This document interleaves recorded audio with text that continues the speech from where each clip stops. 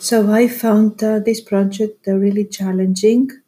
I enjoyed the whole experience from beginning to end, and I like the fact that I had to use a variety of digital tools, and that gave me the chance to find out more about their features. And I also gained knowledge in the fact that we should expose our students more to these digital tools because I think their use changes the whole perception of learning and teaching as well. Hello, my name is Charilaos and this is my reflection about the project we did with Eirini.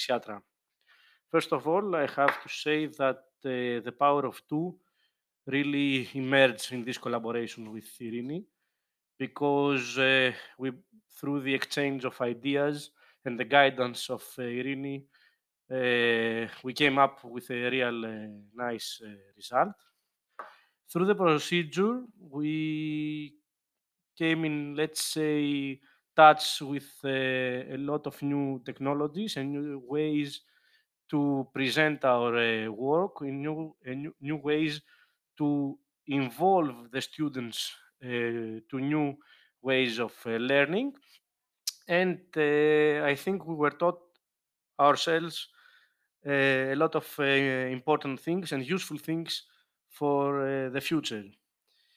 The students, I believe that really enjoyed the interdisciplinary lesson and learned to broaden their minds in, let's say,